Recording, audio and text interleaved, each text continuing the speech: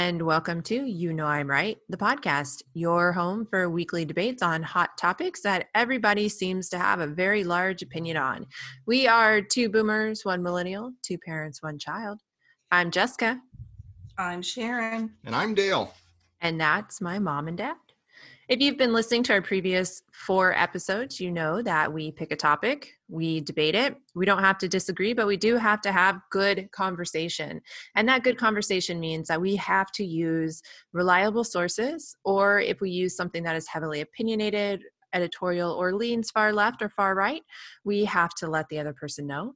We do have to cite our sources, and these will all be available on our new website coming up shortly. And we're going to get right into it. This is an election year, as I'm sure you all know. It's coming up, and it is a heavily contested election from everything to do with the process, which you may have known from last week's discussion on mail-in ballots. But we decided to keep it going. And so this week we are talking about the Electoral College. The Electoral College is actually an interesting thing. People either love it or hate it. But according to a study from the National Bureau of Economic Research, every presidential election from 1836 to 2016, on average, the popular vote winner could lose the Electoral College 40% of the time in elections decided by 2 million votes or less. And even in the last 5 elections, 2 presidents have been elected that did not win the popular vote. So there's a lot to kind of dig into here, and we're going to see if we like it, if we don't like it, and figure out what might be a better option for the only democracy in the world that does not do one vote per person per count. Mom, Dad, are you guys for or against the Electoral College? Well, I started out against it. Mm-hmm. And after I really did some reading and contemplating and educating myself, I changed my opinion to for it. Interesting. I can't wait to hear more. Dad, what about you? Been for one vote, one person, and I said that last time, but I am for the Electoral College, and we'll get into why I'm for that as we dive into the conversation during this podcast. Yeah, absolutely. So I'm pretty sure it's no surprise that I'm against it. Even after doing my research, I still believe that being a democracy, we should be one vote per person. And I believe that the Electoral College unfairly misrepresents people within a state. Because if you are, most of the states, I believe it's 48 of them, if the people largely vote for Republican, then all the electoral votes go towards the Republican, making, the Democrat, their vote not count. And I think that discourages a lot of people from voting.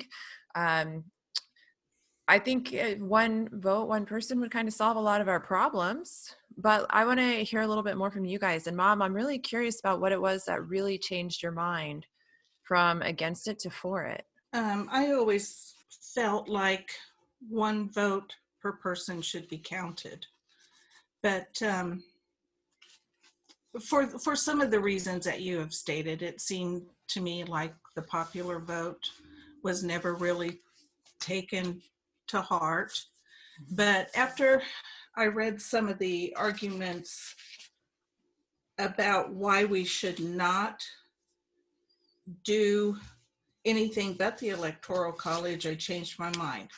For instance, if we did do a popular vote versus the Electoral College, we would have so many more candidates popping up to run for the presidential elections that it would almost dilute the popular vote to where, even though we did have one vote per person, the election of the president would be an even larger process because it could just go into doing more votes in a longer extended voting period. Mm-hmm.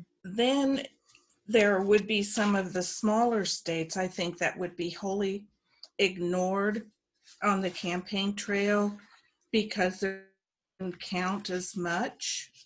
So you would have a lot of the candidates doing their discussions and polling in states where the people were more heavily populated and ignored in the other states. And I think that would cause some problems down the line too, versus this our electoral college.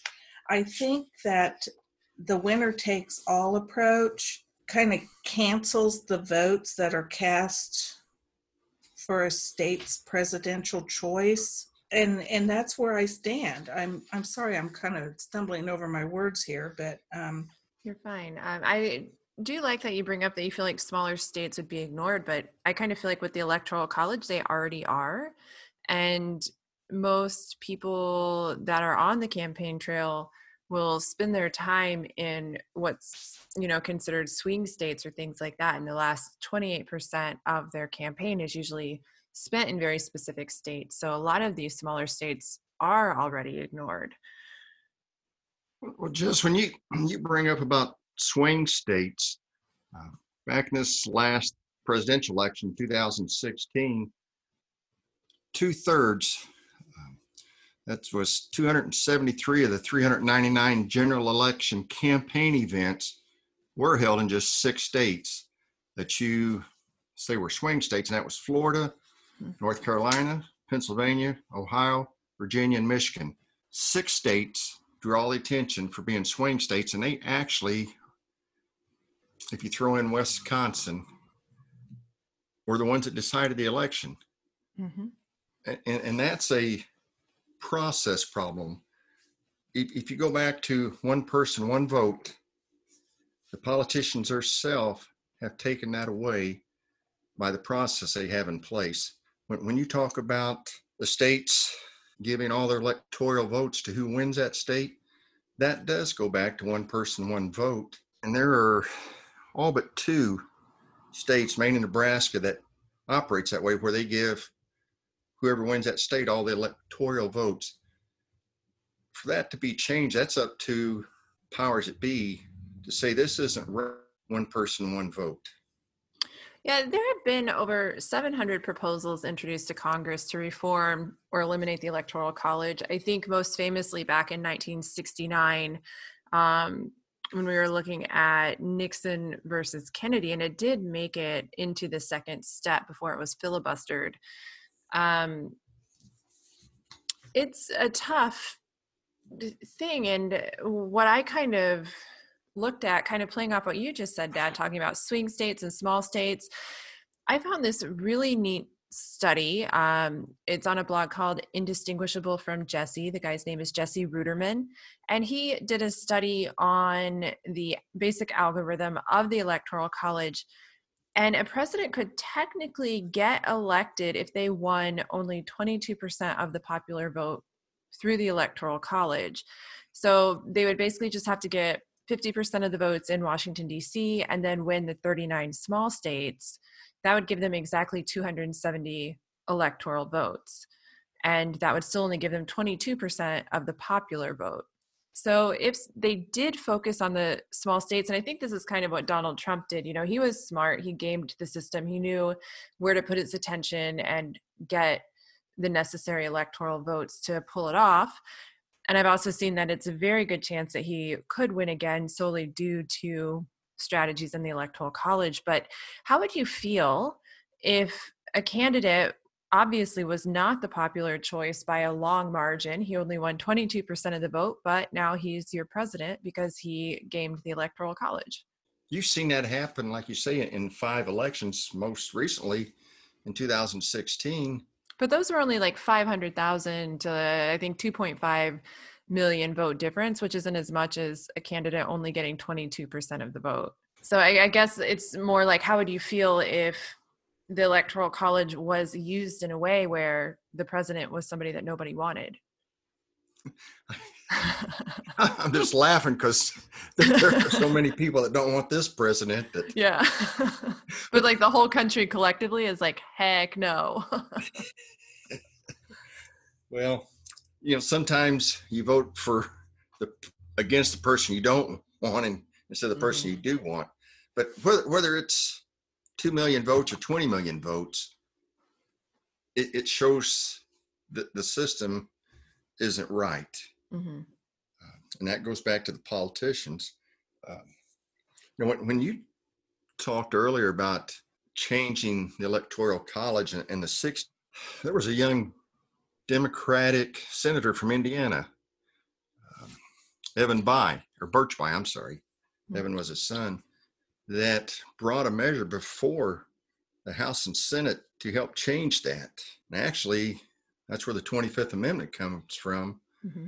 A Democratic senator making that change, which in fact helped the Republicans win. It's kind of ironic. A person trying to do the right thing has hurt the party that he's associated with. Yeah. What do you think, Mom? Well, I think it would be highly disturbing to know that I had elected a president that I didn't vote for based on that amount of differences. What'd you say, 22% or? Yeah, you can get 22% of the popular vote and still win the presidency if you play it right by taking Washington, D.C. and 39 small states. Mm-hmm. I'd say that strategy worked for that person. Mm-hmm. And you know what? That's what it's all about. Democracy. If that person's out there and he campaigned that way to win those states, then. But just don't you think if that was to happen, that small percentage elected a president, that's a glaring issue that politics have missed people and what they want. Because if that small of a group elects a president, and it's because voters feel that their issues and what affects them isn't being addressed. I think that was a real glaring spot in the 2016 presidential election, that people were taking for granted that, hey, they're going to vote a certain way. And it goes back to concentrating in those swing states. And that makes the rest of the states just spectators. You do make a very valid point there about being a spectator state, or being a state where you have voters who just automatically think because of their party's association that they're going to win. Yep. And that's when everything can become topsy-turvy, and everybody is surprised at the end. Yeah. And I think, like you said, when people already assume where their state is going to go, that leads to people not voting, or because they feel like, oh, we're already a Republican state, or, oh, I'm a Democrat in a Republican state, so my vote doesn't count. And I just think it's such a shame that we, as, a top power democracy, have people that simply don't vote because they think they don't count. I think that's one of the reasons I'm really kind of against it. Dad, I know you're really big into upholding the Constitution. So I don't know if you found this in your research. You might have. If you're listening, Dad does amazing amounts of research. He currently has 45 pages for today's discussion. Puts me to shame every week. But the Warren Court, they, in 1962, with Baker versus Carr, established one person, one vote principle.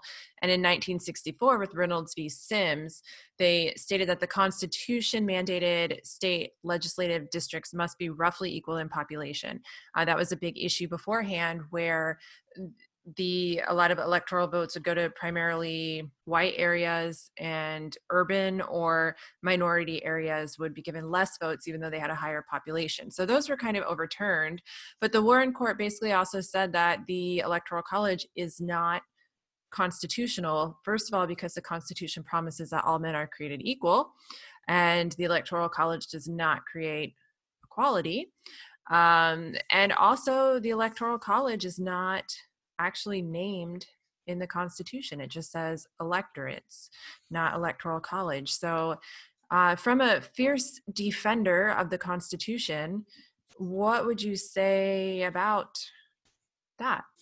Well, if you go back to the Constitution, it doesn't actually, spell that out. You go back to the Federalist Papers and from the history.house.gov government, and it talks about representatives shall be apportioned among the several states according to their respective numbers, counting the whole number of persons in each state. And here was a thought that got me. It was so early that excluding Indians that are not taxed, but when the right to vote at any election for the choice of electors for the president and vice president of the United States, representatives in Congress, and executive and judicial officers of a state, or members of legislation thereof, is denied to any of the male inhabitants, seeing women back then weren't even included, of such state, being 21 years of age and citizens of the United States, are in any way abridged, except for participation in rebellion or other crime. The basis of representation, therefore, shall be reduced in the proportion which the number of such male citizens shall bear to the whole number of male citizens 21 years of age. And that is in the U.S. Constitution. That's Amendment 14, Section 2. Put in 1845, though, right? Right. And that is out in the Constitution. Now, if it's like all the other amendments, that there's something that is a glaring defect, then that is up to the members of Congress to change that. And I think there has to be a glaring defect because, like we said earlier, there's been 700 attempts to ratify and change this. So if there have been 700 attempts, obviously people are constantly saying that this is not right, but nothing ever moves forward. I think that might be from people not wanting to lose power or learning how to game the system. I don't know. Why do you think that those 700 attempts have never worked before or changed the Electoral College really since 1845 and then with Bayh in the 60s? Well, and I think you touched on it right there, people losing power. Once they get into a position of power, they don't want to give it up. Yeah. And it just goes back to once they're elected, they're not representing the people that elected them.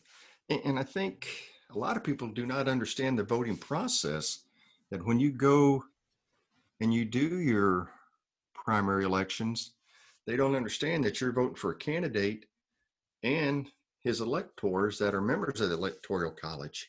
And that goes back to what's not taught in school anymore. That's part of a civics class, that you should make these younger people who are getting the chance to maybe vote for the first time, how the process works and what all is involved. It's just not, hey, I like this person that is on this party's ticket, I'm going to vote for them. It's deeper than that. And the population that's in school is not being taught the whole process of voting. Yeah, or even how to change it. Everyone thinks that, we can just do away with the Electoral College, but if we do want to change something, it requires a 2/3 supermajority in Congress and then ratification by 3/4 of the state. So that's a huge, huge undertaking to try to get that to change. I'm really curious to know what you like about the Electoral College, why you think it is the right process for our democracy. I think if you look at pros and cons, and the pros are that the founding fathers came up with the U.S. Constitution because they thought it was the best method to choose the president. And I think their basis still holds credit today. When they did the Electoral College, their thought was that it was ensuring that all parts of the country are involved in selecting a president. Now, that's been watered down some by politicians and the way that they have put in place the states granting 100% of their electoral votes to whoever wins the popular vote in that state. Then you take another look. Electoral College, it guarantees some sort of certainty to the outcome of the presidential election, and that goes back to the votes in each state. So In a way, every person's vote counts. It's put into a basket, but then whichever basket has the most votes in that state, that presidential candidate gets all the votes in the basket. Yeah, I'm going to take you back to the founding fathers real quick, though, because I don't actually agree that it's what they viewed was best. Because when they went into the Philadelphia Convention, they were the very first country basically to elect a leader. And having just came out of, the tyranny and the British, um, we were a colony. So being a British colony, they were kind of doing something that nobody else had done. And they were arguing about it so much, kind of, they call it the Great Compromise, where finally it was the only way that they could get states to kind of come together, just tidying up that whole Philadelphia Convention, the Great Compromise, very quickly. But a lot of that had to do with not letting the people vote, because they didn't want people to vote through different inequities, and they were actually very scared of the popular vote, especially in rural areas. They were afraid of what they call democratic mobs, and they were also afraid that if a president so appealed to the populace that they would give them a dangerous amount of power. So they were kind of scared of that tyranny, and so they made this compromise to bring out the electoral college in order to get all the states to kind of join the union. So from the beginning, I find it ironic that the Electoral College was kind of put together out of a fear of executive power, and yet it's kind of turned into a beast of executive power. We say this, or at least I do, every time we have a discussion of how the political system is not transparent. And I just go back to transparency and what lies beneath the surface of politics. And when the founding fathers came here from the different countries, I think they brought with them for leaving and what they thought would be a good fix. And the Electoral College was a compromise.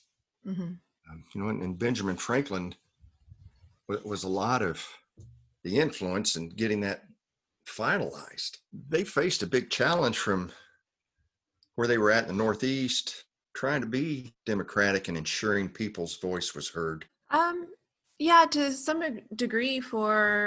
I know you're not going to like what I'm about to say, but the Electoral College is very largely rooted in making sure that Black people don't have a voice. You have that with the Three-Fifths Compromise, in which each slave at the time would only be counted as three-fifths of a purpose, or as a person, because like Virginia, slaves were 60% of the population, and James Madison didn't want them to overtake white residents. And a lot of studies come out and they'll talk about how the Electoral College was specifically a workaround for slavery and to encourage the continuation of slavery. And I think we still see that kind of infiltrating the system through gerrymandering and, up until the 70s, misappropriation of districts and electors, things like that.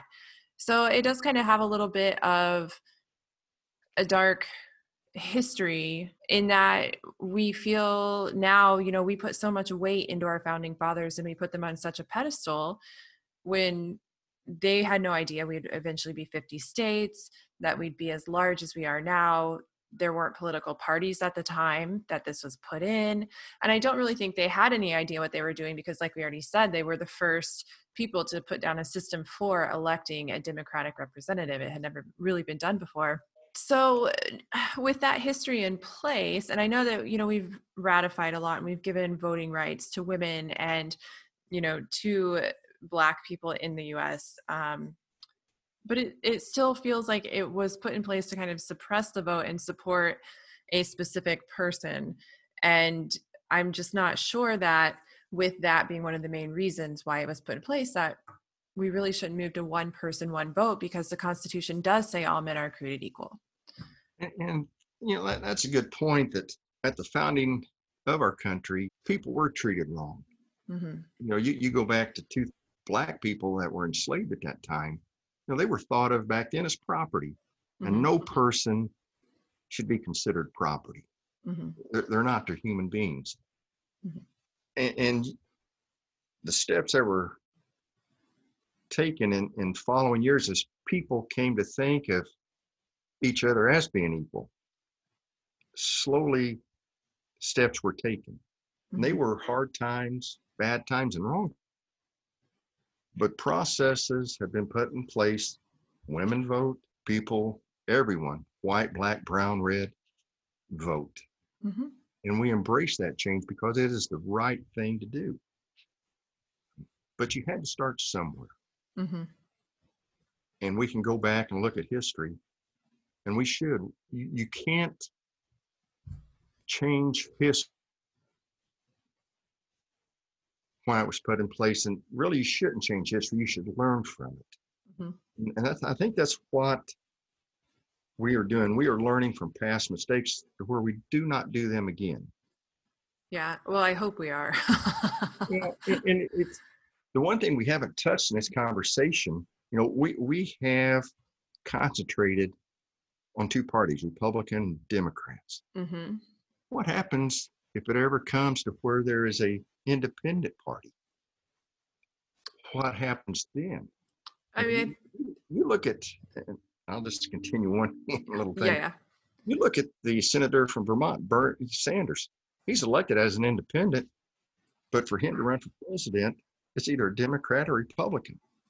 Even though you have a sitting senator that's elected as an independent, he doesn't have a snowball's chance of being president unless he aligns with one. Yeah. And I think we can take that back to Ross Perot, where he got, I think it was 28% of the vote, but no electoral college votes at all. It was 19%. 19%. Okay. Yeah, I couldn't find it while I was clicking through my tabs. Thanks, Mom. I'm glad to hear your voice. I know you've had a little bit of a cough, so trying to keep that at bay. But Chai, I want to hear from you. Dad and I are kind of dominating right now, but I would love to hear some of your thoughts on what we've talked about. Well, you were talking about the Black vote, and during that time, the women or white men without property could not vote either. So it wasn't always the white vote that was counted in there. And that a relatively small number of people actually have the right to vote. Mm-hmm. And we've put in place different amendments. Of course, women had to fight for the right to vote, and they got that. And then the freeing of the slaves gave them the right to vote. Mm-mm. So through time, voting has changed. I think the name Electoral College finally evolved from the idea of an electorate as it was first stated, because people, I think it's more defining. Of course, it's not a place you can go, it's an idea. But the concepts of the idea, I think, are more understandable today than they were when this was first laid out. I just want to chime in there real quick because you said the end of slavery gave blacks the right to vote, but that wasn't until Ulysses S. Grant when he did the 15th Amendment, and that was in 1870. So it's quite a ways later and quite a big fight for them as well. But just to set that timeline in case any of our listeners come in on that. So yes, that is true. It was with Grant. Yeah. Sorry, I didn't want to interrupt. I just wanted to throw that in. I'm glad you did. I'm glad you did, because it wasn't a right to vote, and for the black vote, it was almost 100 years later. Mm-hmm. Mom, what do you like about the of what you did? The computers help bring so many things, forward. It's just like now you can push a button on Google and fact check anything. So, mm-hmm. Well, I think one of the reasons that was kind of a profound moment for me with this decision that the Electoral College is not a bad thing is that we are the United States of America. So when you have a state you have your voters. The votes are cast and placed into either Democrat or Republican, and based on the outcome, the state is either red or blue, and your electorate goes forward and casts those votes based on the majority. And that is where we get the United States of America. So we're all united in this voting process. But if you feel that way and you feel like the Electoral College makes us united, there are a lot of states where, I mean, basically, there's really no need for a president to campaign in Washington, Oregon, California, Idaho, Montana, Wyoming, Utah, the Dakotas, Nebraska, Kansas, Oklahoma, Missouri, Arkansas, Louisiana, Illinois, Indiana, Kentucky, West Virginia, Tennessee, Mississippi, Alabama, South Carolina, Maryland, Delaware, New Jersey, New York, Massachusetts, Connecticut, Rhode Island, Vermont, Hawaii, or Alaska. So those states account for 54% of the population, and they're decided by majority rule, where basically that means that one single vote really doesn't matter, and politicians don't have to look at it. They don't have to pay attention to them. So does it really unite us if it creates inequalities and inequities within the system? And that's where we as the population should be up in arms, that especially in those states you mentioned, Mm-hmm. because the politicians, and they rely on those swing states to win an election. You know, like you said earlier, the rest of us are spectator states.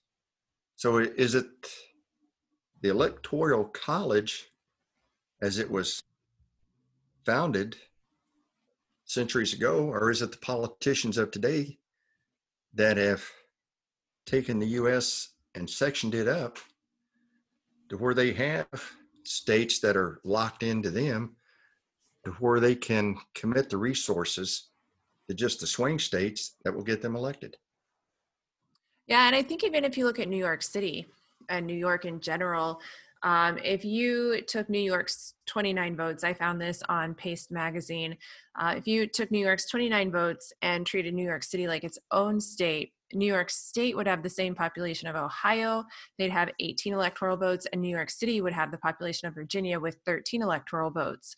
But when you put New York State and New York City together, the Republicans that are in New York are completely lost in the fact that New York City dominates Democrats. So anyone like upstate, Hamptons area, things like that, really don't have any say in the US presidential election, but they're still a very considerable population just because one city skews them. And that goes back to the states saying whoever wins the popular vote gets all their electoral count. So the politicians that keep it that way are suppressing the voters in that state. Mm-hmm.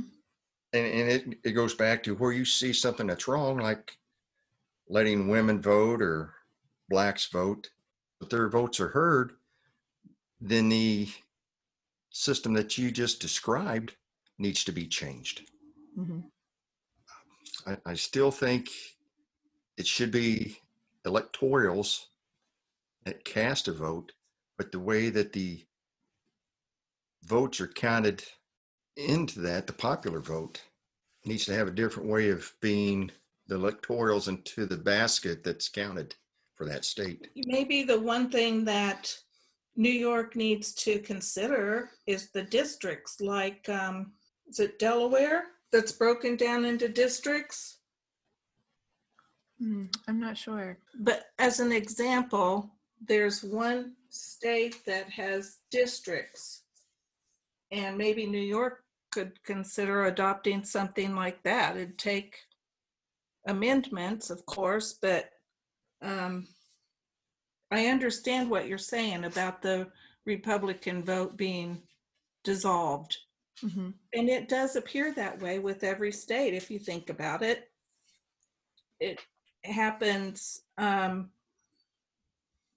example, when Virginia votes cast for Mondale in 1980 were canceled because all 13 of its electoral votes are given to Reagan. Yeah. Well, So why do you guys think that oh, sorry, Mom, go ahead.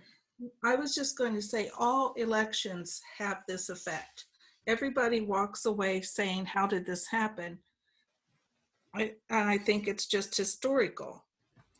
Why do you think, though, if we love the Electoral College so much, why don't you think we use it for our governors and other positions as well? Because we can do a one vote, one voice for every other important political office. Well, I think to answer your question, in my thoughts, all the other elections that you have are for the state, and each state is individual.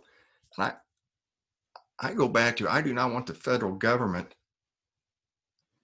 mandating how my state is ran.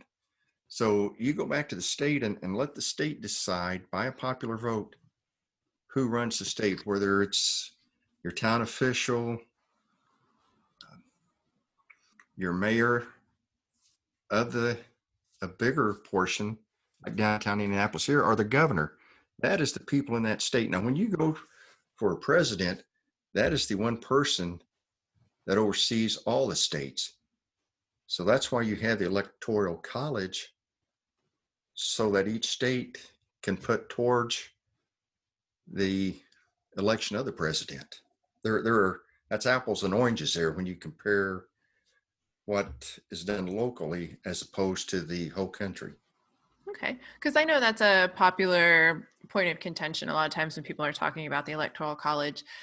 I'm also really interested to know what you guys think about faithless electors. So, electors who don't cast their ballot according to what should be elected. In 2016, we actually had the highest number in any modern election with 7 electors defecting.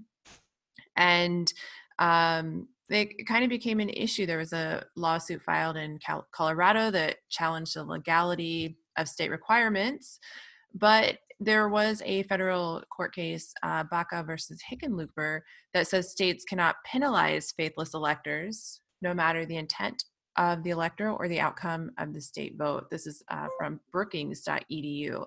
So if we're putting all of our faith into these electors and then they decide that they're not going to listen to us and they can do what they want and not get in trouble for it, what do you think about that? Or do you think maybe we should overthrow that decision and make sure that they are following the voice of the people? Well, like you say, you can't force a person to do something. And that goes back to the part process of selecting an electoral. The electoral is first choosing each state's electors is a 2-part process. The political parties in each state choose slates of potential electors. During the general election, the voters in each state select their state's electors by casting ballots for the person that they want to be elected.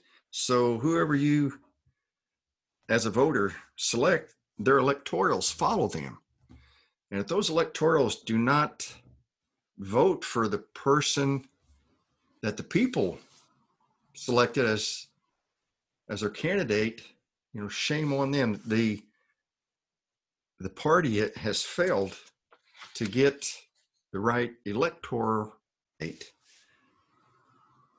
There's no constitutional provision or federal law that requires the electors to vote. But, there are some states that require the electors to cast their votes according to the popular vote. That goes back to the person going against the will of the people that voted for the candidate through USA.gov election website. And I just found it interesting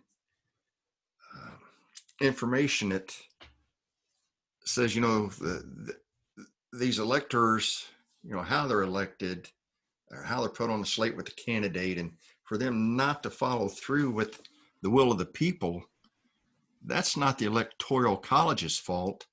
That goes back to the party that put those electors on the slate with the candidate. Interesting. Yeah.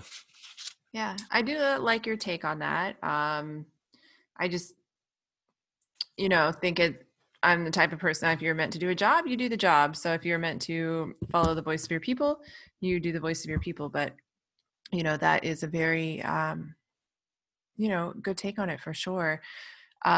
There actually recently is something called the NPVIC, the National Popular Vote Interstate Compact. This was formed in 2008, but 15 states and then the District of Columbia have used NPVIC to pass laws that commit electors to vote for candidates who win the nationwide popular vote within, so they look at the popular vote instead of the state votes, but it would only actually become effective nationwide if states ratify it in order to reach an electoral majority of 270 votes. So I think that there are some things that people are doing. The last Gallup poll that I saw, I think it said 53% of the US wants to do away with the Electoral College. And it's mainly Democrats that want to get away with it. The Electoral College actually favors Republicans, where in a close race, the Republican is more likely to win and lose the popular vote, whereas Democrats usually only win the presidency if it is a landslide election, which I did find really interesting. For some reason, I didn't expect that. So as we stand still, both of you are for the Electoral College and you're good with it. You're confident in the system. Yeah, and I'll back up for just a moment. When I talked about the electors being on the slate and following their candidates, if you do a little more looking, and I should have mentioned this, there's a National Association of Secretary of States. Each state has a Secretary of State, and they have their own association. They have compiled a brief summary of state laws and various procedures that go from state to state. So if you go to, and it's called the National Association of Secretaries of State's website, they have a summary of state laws regarding presidential electors. So that may be something that people want to see what the laws are in each of their states, and that would help them understand the voting process and how it's supposed to go. The comment you made about popular vote favoring one party or the other, and I'm just going to throw this out as being a registered Democrat. We could take, for Democrats, California, New York, and a couple of the other states where it is highly concentrated Democrats, and have enough popular votes to elect a president, and smaller states maybe that are more concentrated with rural, in the farming communities where their votes wouldn't count. So there is no perfect system, but how do we make it equitable for everybody? I like the Electoral College, but I think it needs to be tweaked. Mm-hmm. I think the root and the start of that is going back to the states where it's winner take all. Maybe you look at the percentage of the popular vote that was cast, and you give a percentage wise of the electoral votes to the candidate that got those. So instead of saying your state has 20 electoral votes, instead of if they got 17% of the votes, you give that party 17 electoral votes and the other party 3. And that way every vote would count. What do you think of that? Yeah, I mean, I think if we want to change something, we have to throw out solutions. We can't just say something needs to change and not have options or ideas to put on to create change. And I think that's a big problem, is everybody wants to change things and nobody wants to talk about how or create ideas or throw proposals out. So definitely think that's fair. Um, yeah, this Let me is, ask you one quick, and I should have brought this up when I talked about just having two parties and what if you have a third. Right now, if one candidate does not get a majority of votes, you have a process of a contingent election, goes to the House representative. There, that is, if that scenario was to happen, then the person that the state has elected to be their representative cast a vote for the president. mhm. So it goes back even deeper of one person, one vote. If you have a deadlock of delegates, these are just things, like I said earlier, that need to go back to civics classes and teach the upcoming group of voters this process and things to think deeper into who you're putting in place to represent you. Yeah, but thankfully the House hasn't actually had to decide a vote since 1824. So Mhm. just technically, could it be working then? And a lot of people argue that thanks to the Electoral College, we have had 200 years of a strong functioning democracy where the changes were done properly and no big coups or issues with the exchanging of power. So, I can see both sides for it. For sure. I can see and understand both sides of the argument. I know I wouldn't want a vote now to go to the House. I would then really feel like my voice didn't count at all. So I'm glad that we haven't had to do that in a very long time, 200 years almost. Yeah, I agree with you on that. Right now, the House is so divided Yeah. that deciding our president Yeah, is his best interest. definitely. And Um, out of all of the times that a candidate wins a popular vote but loses the Electoral College, there's only been 5, the latest being Hillary Clinton in 2016 to Donald Trump. And prior to that was Al Gore in 2000 to George Bush. mhm. So it does validate that our Electoral College does work for the people to to a to the probably the betterment than a popular vote. Any closing thoughts or any big facts that you haven't gotten to throw out yet, but that you're just dying to put out there? I'm not Imes article.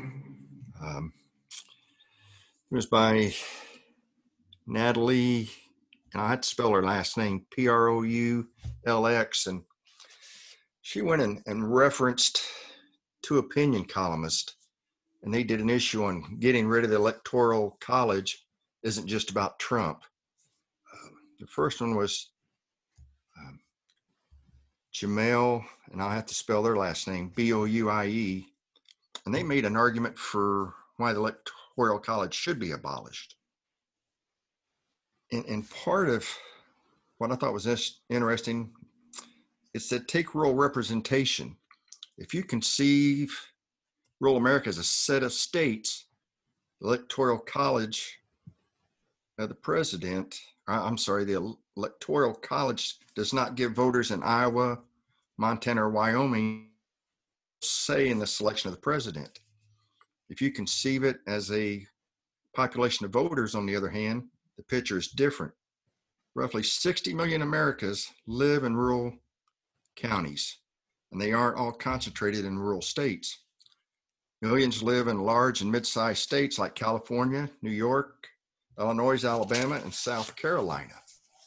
For president, you can imagine a Republican campaign that links rural voters in California, where 5 million people live in rural counties, to those in New York, where roughly 1.4 million people live in rural counties.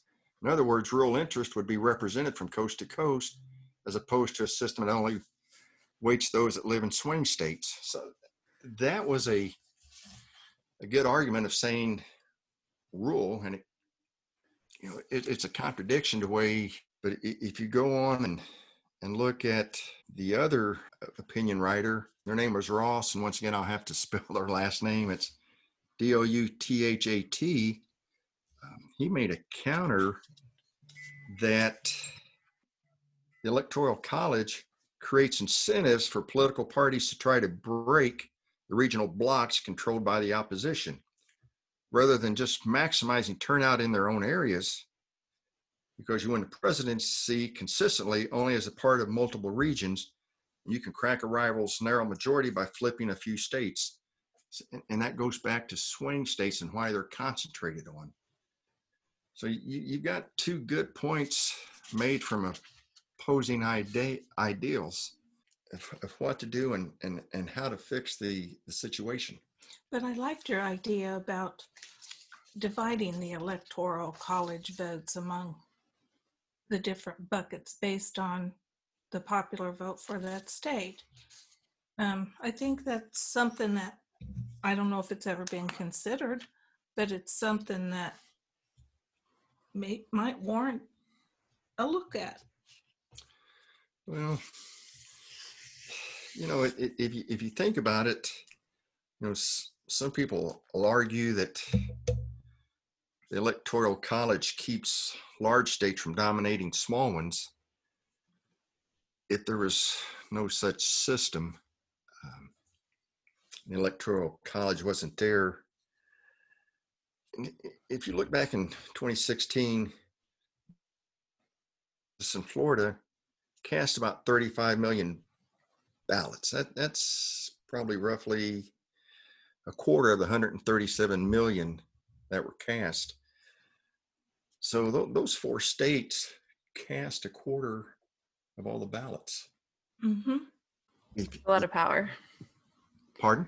It's a lot of power. Yes, it is. Mm-hmm. And you take those four states and then the 6 swing states, you've got basically 6 states that pick your president. Yep. And see, that's the part I don't like. I think the balance needs to be revisited. And I know it's done on population and it's refigured with every census. But I wonder sometimes, like California has 55, electoral votes. Indiana has 11. So maybe look at that number that's assigned in some way. Well, they do every 10 years with the census. So they reallocate electoral votes according to the census, but then that takes us to our censuses actually authentic and properly done.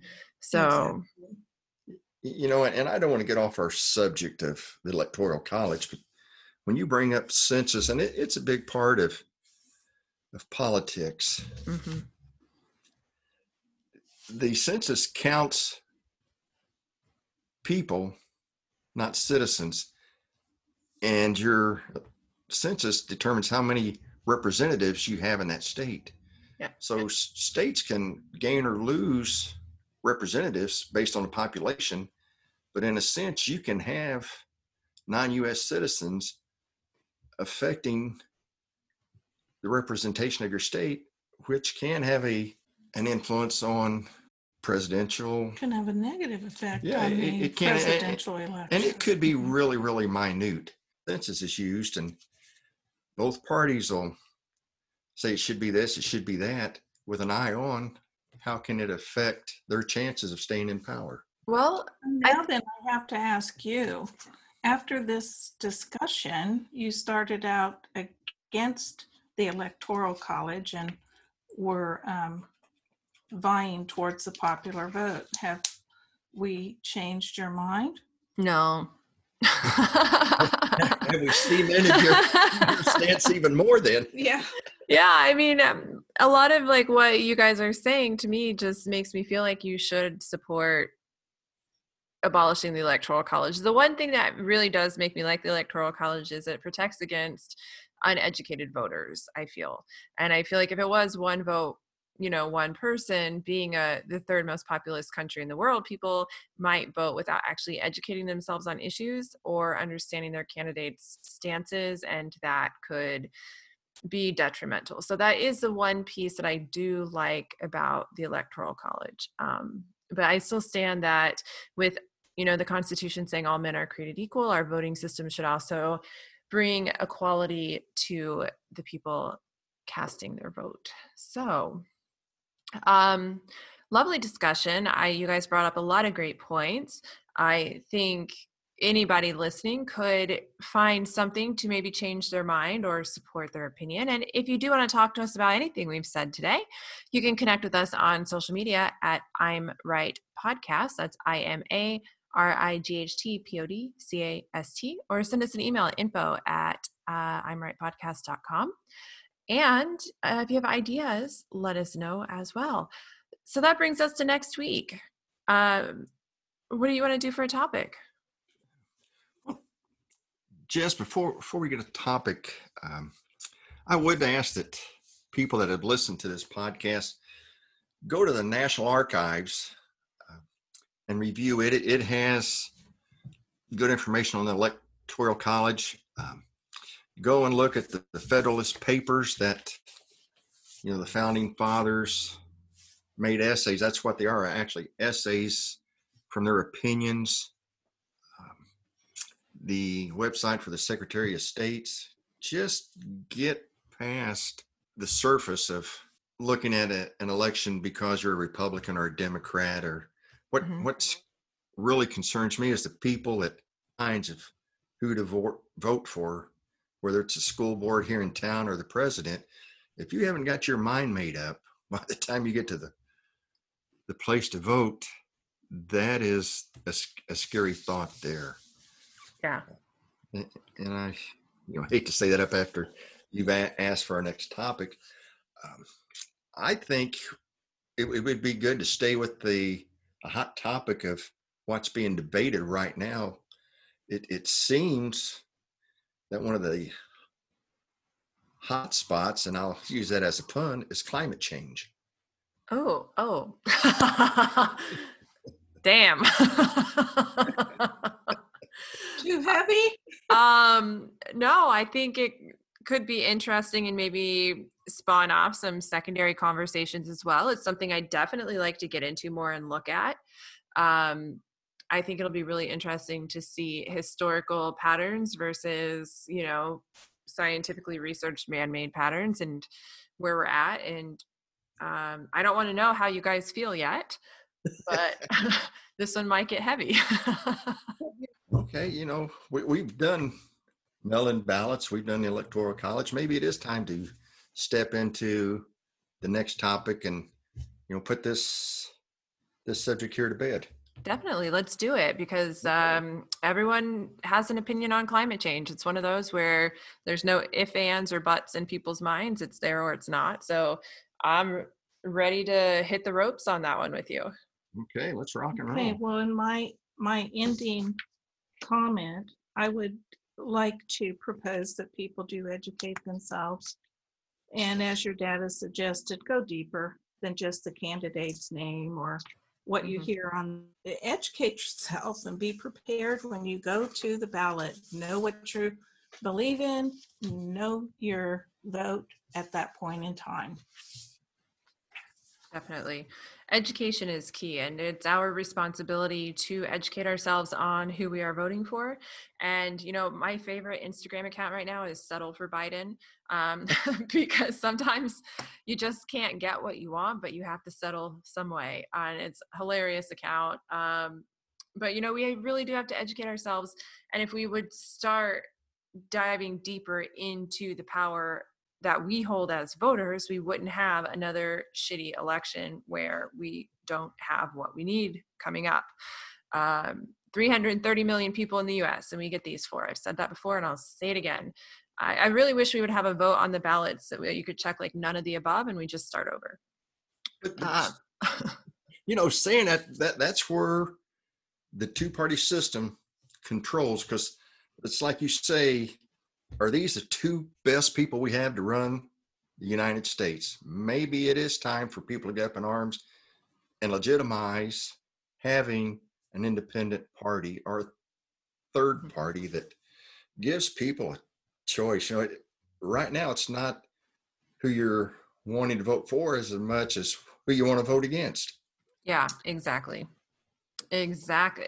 I Exactly. have to say that both of our candidates have a tarnished history. Absolutely. You have a businessman who entered politics with a tarnished history based upon his business background, and you have a 47-year member of the political party with a tarnished background. And I won't go any further on that one, but that's what we have to choose. So what is the best option? Yeah. I mean, why are we, I don't even want to put my thoughts onto both of them out there. Like, I'm just not going to say it. I settled, I sent my ballot in, I settled for Biden. But I don't want to, it was so disappointing and I don't want to talk about that. My heart broke. Well, in our household here, not to talk politics, because your mother and I have been married 44 years now, and I'd like to, from here on to be calm and collected. We start talking politics. Sometimes that. Politics is a toughy situation. There's a lot of emotion there. Yeah, speaking of that, there is a great website that one of my friends just told me about. If you do want to look at what people stand for, called ballotopedia.org. It's BALLOTPEDIA.org. You can really dive deep into issues, how people stand for candidates, both local and nationally. And then on YouTube, if you do want to dive deeper into how this next election might come out, there is a great video from Let's Talk Elections called the 2020 Electoral College Nightmare, put out on September 9th of this year. And it really goes interesting into the importance of voting and how the Electoral College really assures that neither one of our candidates right now is a shoo-in, and we need to quit thinking that one is or one is not in order to protect our future. So definitely check those out, educate yourself, get to the polls, send us your ideas, reach out to us on social media. Mom and Dad, thanks so much for the great conversation today. I always appreciate doing this and spending this little hour with you guys. Oh, and we appreciate the conversation with you, because you bring a different set of eyes, both from your age and your audience, but also from being outside the U.S., how other countries and people view us in our processes, not just in elections, but other things that are done. It's insightful for us to hear that perspective and thoughts from outside our country. Well, thank you very much. All right, listeners, I'm Jessica. I'm Sharon. And I'm Dale. And this was episode 5 of You Know I'm Right, the podcast. Make sure to like, subscribe, leave a comment, feedback, share with your friends if you're enjoying what we are doing. Help our little podcast grow and reach more viewers, and always talk to us. We love to talk to you, and we'll see you next week as we move off of elections and into climate change. Have a great week.